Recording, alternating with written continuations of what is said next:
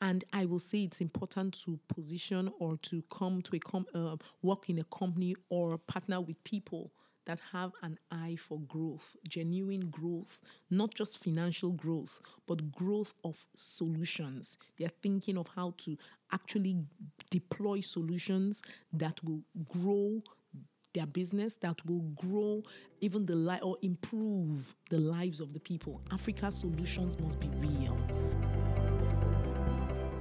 I am Conrad Chua, and this is Changing Careers, a podcast about the changing nature of MBA careers and how MBAs can change their careers. The Africa Progress Panel reported that only 1 in 5 Africans have any form of account at a formal financial institution, with the poor, rural dwellers, and women facing the greatest disadvantage. Financial institutions have also been hampered by poor processes and technology. Interswitch is solving these problems. It is a company based in Nigeria, but operates across several countries in Africa. It is well positioned at the beginning of the African payments revolution, and I had the pleasure of speaking with Oromei Aka of Interswitch at the recent Africa Business Conference held in Cambridge. First, I asked Oromei to talk about herself and what is Interswitch. Interswitch is one of the largest financial technology companies in Nigeria. You could define us in many ways, but one simple way is to say we are a fintech company with a bias for payments. You could also define us as an integrated digital payments company. Basically, Interswitch, our vision is to empower Africans and individuals in Africa with real solutions that enables them to grow. We believe in an Africa where payment is a seamless and integrated part of our lives. So we started off in Nigeria, but today we are operating in over 4 different hubs in Africa with a plan to go into more. So that's Interswitch. I've played several roles in Interswitch, but right now I'm currently responsible for what we call its core operations. Now, to be specific, the core operations of a payment network entail the daily routine and proactive tasks that need to happen or be carried out to ensure that things go the way they are supposed to go. So if you're talking of payments, you're talking of things around settlement, clearing, reports and things. So that is on one level. In addition, operations also handles things around customer request fulfillment. So you have a pseudo call center embedded in operations as well. That's also under my purview. We are also responsible in operations for customer integration and implementation, because when you understand that Interswitch has several classes of customers, corporates as well as end users that integrate for several reasons to several products, operations responsible for the integration and implementation of those as well. So that's operations. Many people might not be very familiar about what is the switching part that you talk about, the switching part about Interswitch. Can you just talk briefly about what that means? Okay, so basically electronic switching is taking an electronic transaction request from one place and taking it to another. So in a very layman language, you take a card of bank A to an ATM of bank B. The switch ensures that the transaction can go to bank A for authorization, that bank B can release the cash and the ATM pays out the money. The switch ensures the next day bank A's funds are transferred to bank B to repay bank B for that service. That is basically switching, ABC of switching, if I can call it that. So what Interswitch has basically, and that's what we started off as, Interswitch actually built an online real-time payment processing switching network to interconnect the banks in Nigeria. And today it has grown beyond that into other things, digital payments, and now we're talking of building ecosystems. But at the very core of Interswitch is the online real-time payment processing infrastructure. So before Interswitch, is it the case that if you were a customer in Bank A, you could only go to the ATM or to the Bank A's branches to get money? So Interswitch started in 2002, and I'll tell you there were no more, maybe 10 ATMs in Nigeria. So ATMs almost didn't exist. Cards, as in electronic cards for your account, were non-existent. It was very cash-based, check-based. So, of course, the idea of going to the other bank to transact didn't even come in because the channels were not available for that. So in the last 15, 16 years, we have seen the emergence of electronic payments, started with basic ATM infrastructure, point of sale. Now e-commerce, web payments, and mobile are emerging fast as well. So all that has happened the last 15, 16 years. So you were telling me a story about how in the 2000s, your mother would punish you by sending you to the bank. Can you tell me a bit more about what that meant? Okay, so basically it was when you go to the bank to withdraw cash. I mean, even the systems of the bank at the time, were quite, I would say, archaic. So you go and you wait. So you just, there were several systems. You use a tally number, you drop it, you wait, and you could take you up to 3-4 hours to do a simple withdrawal of, 5,000 naira, which is what, £10. So you could be in the bank for 3, 4, 5 hours. That is waste of time, and just they're very highly inefficient. So electronic payments, of course, has come to revolutionize all that. I don't have to go to my bank. I can do it across the street. Now I can do it on my mobile phone or my iPad or on my laptop. And that is value. So going back to how InterSwitch started, what did it do that was so successful? Because it seems like to be where it is now, it had to get a whole ecosystem going of banks as partners working together. Because this is electronic payments that people were not used to, we had to build something people could trust.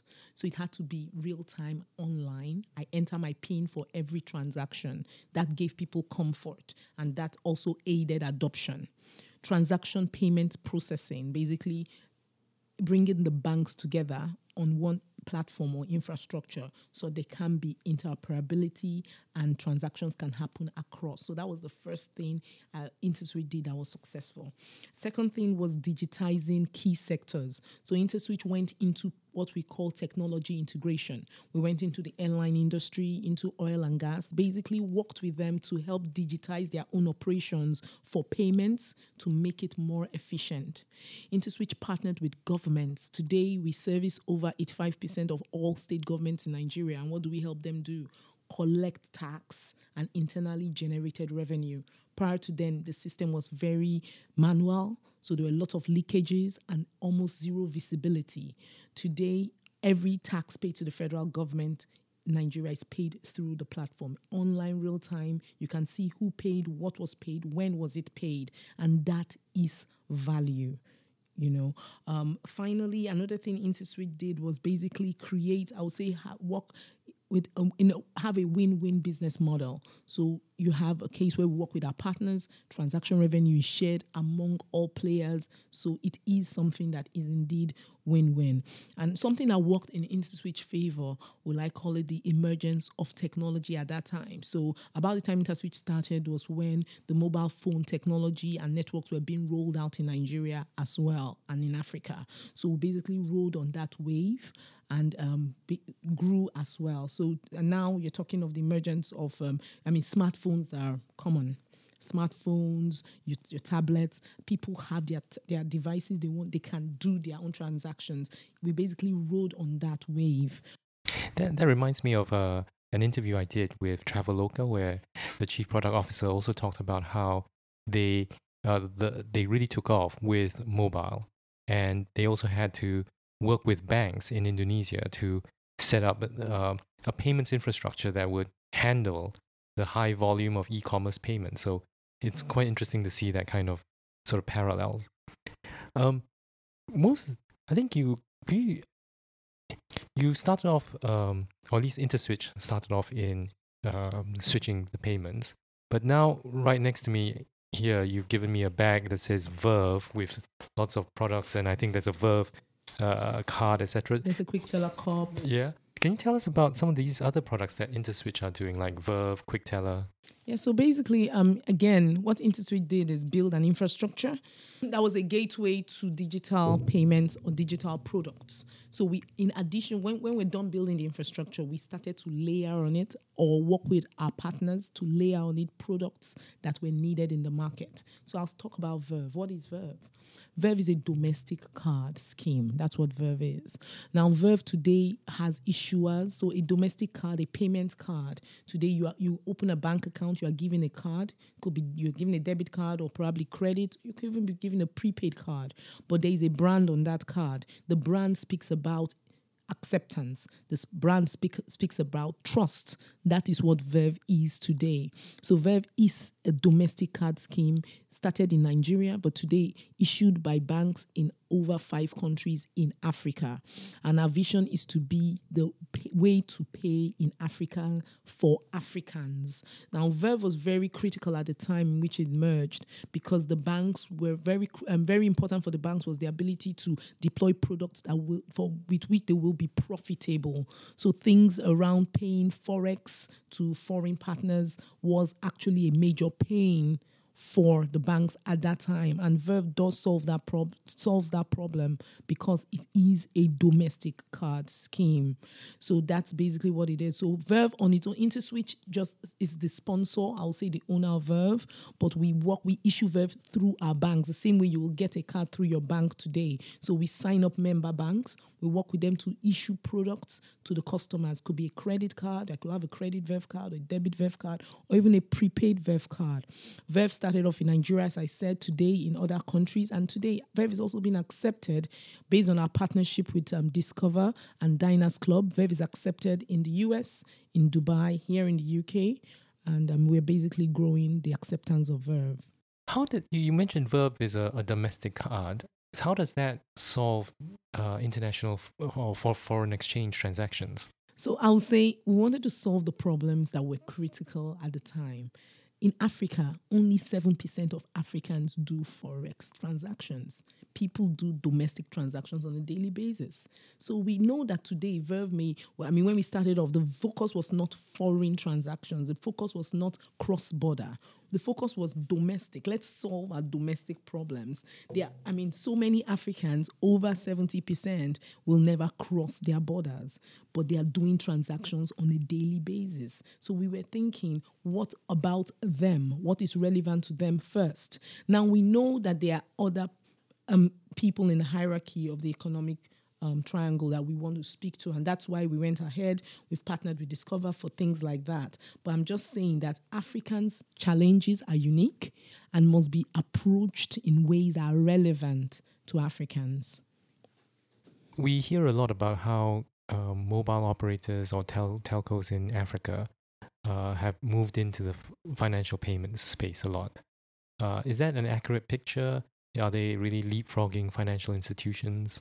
Okay, so I will say that indeed, when you look at the dichotomy, the difference between the customer base of the telecoms and that of the financial services sector, it does paint that picture like they are leapfrogging and going ahead.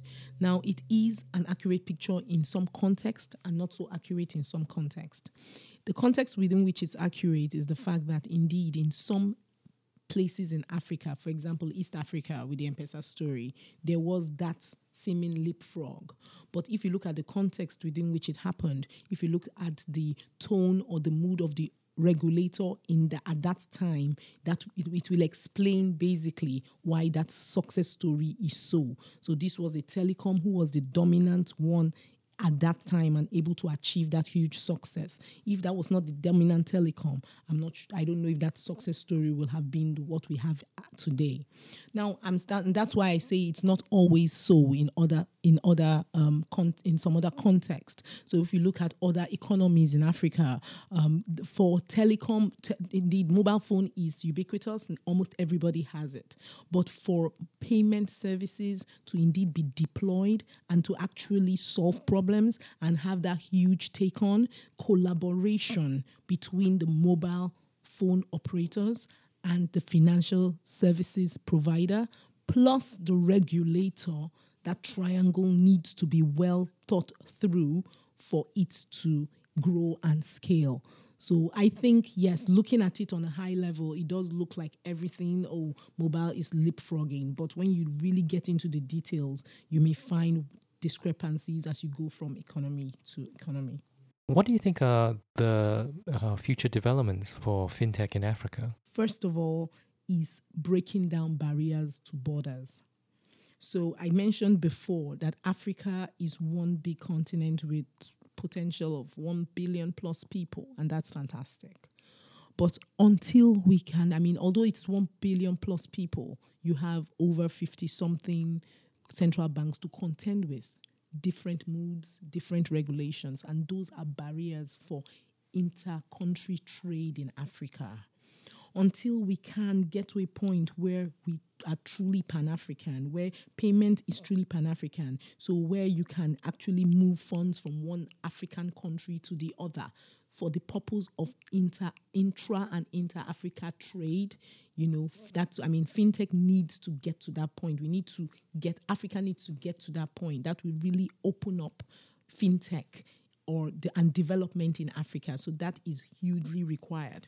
Something else that's hugely required in Africa for fintech to scale is, I spoke about the needs of a human. So a human has the basic needs, the physiological needs. I need to eat. I have a place to lay my head at night.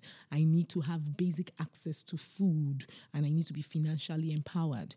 Until those needs are met, he's not going to be thinking of, downloading an app that will enable him do a taxi share, because that's not his need at that time. So fintech needs to speak to the real needs of Africans. How can we get more people into the formal financial sector, not just to get them in, but to get them in because you want to deliver value that they need. So people need micro loans to start a very small, petty business. Fintech needs to be able to crack that and give people those kind of solutions that will draw them in and keep them in there because it is relevant to them at that time. Fintech needs to do that. Another important development I see for fintech is to be able to grow the level of financial literacy, not just inclusion, but literacy with regulation. So we need to let people know, there needs to be enough education and awareness out there of the potential of getting people financially empowered, the potential of it and the opportunities. We need to position with regulators, educate the regulators, and provide that support to regulation so that the regulation out there supports the ecosystem that will enable fintech to grow. Can you talk a bit more about the financial literacy part? What does that, to you, what does financial literacy mean maybe in the next 3 years in Africa? Financial literacy is really understanding and knowing the opportunities that come to me as a result of my empowerment as an individual financially. So it is letting that lady down the road in Africa know it is important to crowdfund with others. When you do that, you have a bigger piece of the pie rather than keeping your funds to yourself because of trust issues or opportunity issues. It's about letting even our children from an early age know that, Africa, yes, the investment opportunities are not like that in the West, but with this small opportunity you have, if you handle it this way, you can grow to be something bigger. So financial literacy is really about enlightenment in a relevant manner. And I keep saying the word relevant because Africa is unique and it's different. Solutions that have worked in other places will not work if you do not tailor it to the realities on ground. There are MBAs who either come from Africa or are interested to work in Africa. What's your advice? What would your advice be to them if they were thinking of going into the fintech industry in Africa? Okay, the first thing I will always say is, when you finish your MBA, there's so many opportunities that come your way. So the first advice I will give any MBA, irrespective of Africa or not, is look inside and really think of what problem do I want to solve? And what am I really happy doing? Because that's what will sustain you in the long run. Now, Africa, the opportunities may not always look as juicy as those in other places. So if you have decided you want to come to Africa, that's something you must really be sure you want to do. And I will say it's important to position or to come to work in a company or partner with people that have an eye for growth, genuine growth, not just financial growth, but growth of solutions. They're thinking of how to actually deploy solutions that will grow their business, that will grow even or improve the lives of the people. Africa's solutions must be real. That is what provides sustainability. Anything that's not real, it will start, but it will fizzle out. So I will say, if you're looking at coming into Africa for fintech, don't just come because of the buzzwords. Don't just come because it looks very snazzy. Is it real? Is it really solving a physiological need? Is it really moving people up the economic ladder? Or is it just addressing something that may be a fad for now, because that will not scale? That's going to do it for this episode. Thanks goes out to Orome, who I recorded this conversation just before she went on stage to speak at the Africa Business Conference. If you have any comments about this episode or the show, you can tweet to @ConradChua16, that's @ConradChua16. If you like what you hear, remember to subscribe to our podcast and leave a rating to help others discover this show. This is Conrad Chua on Changing Careers.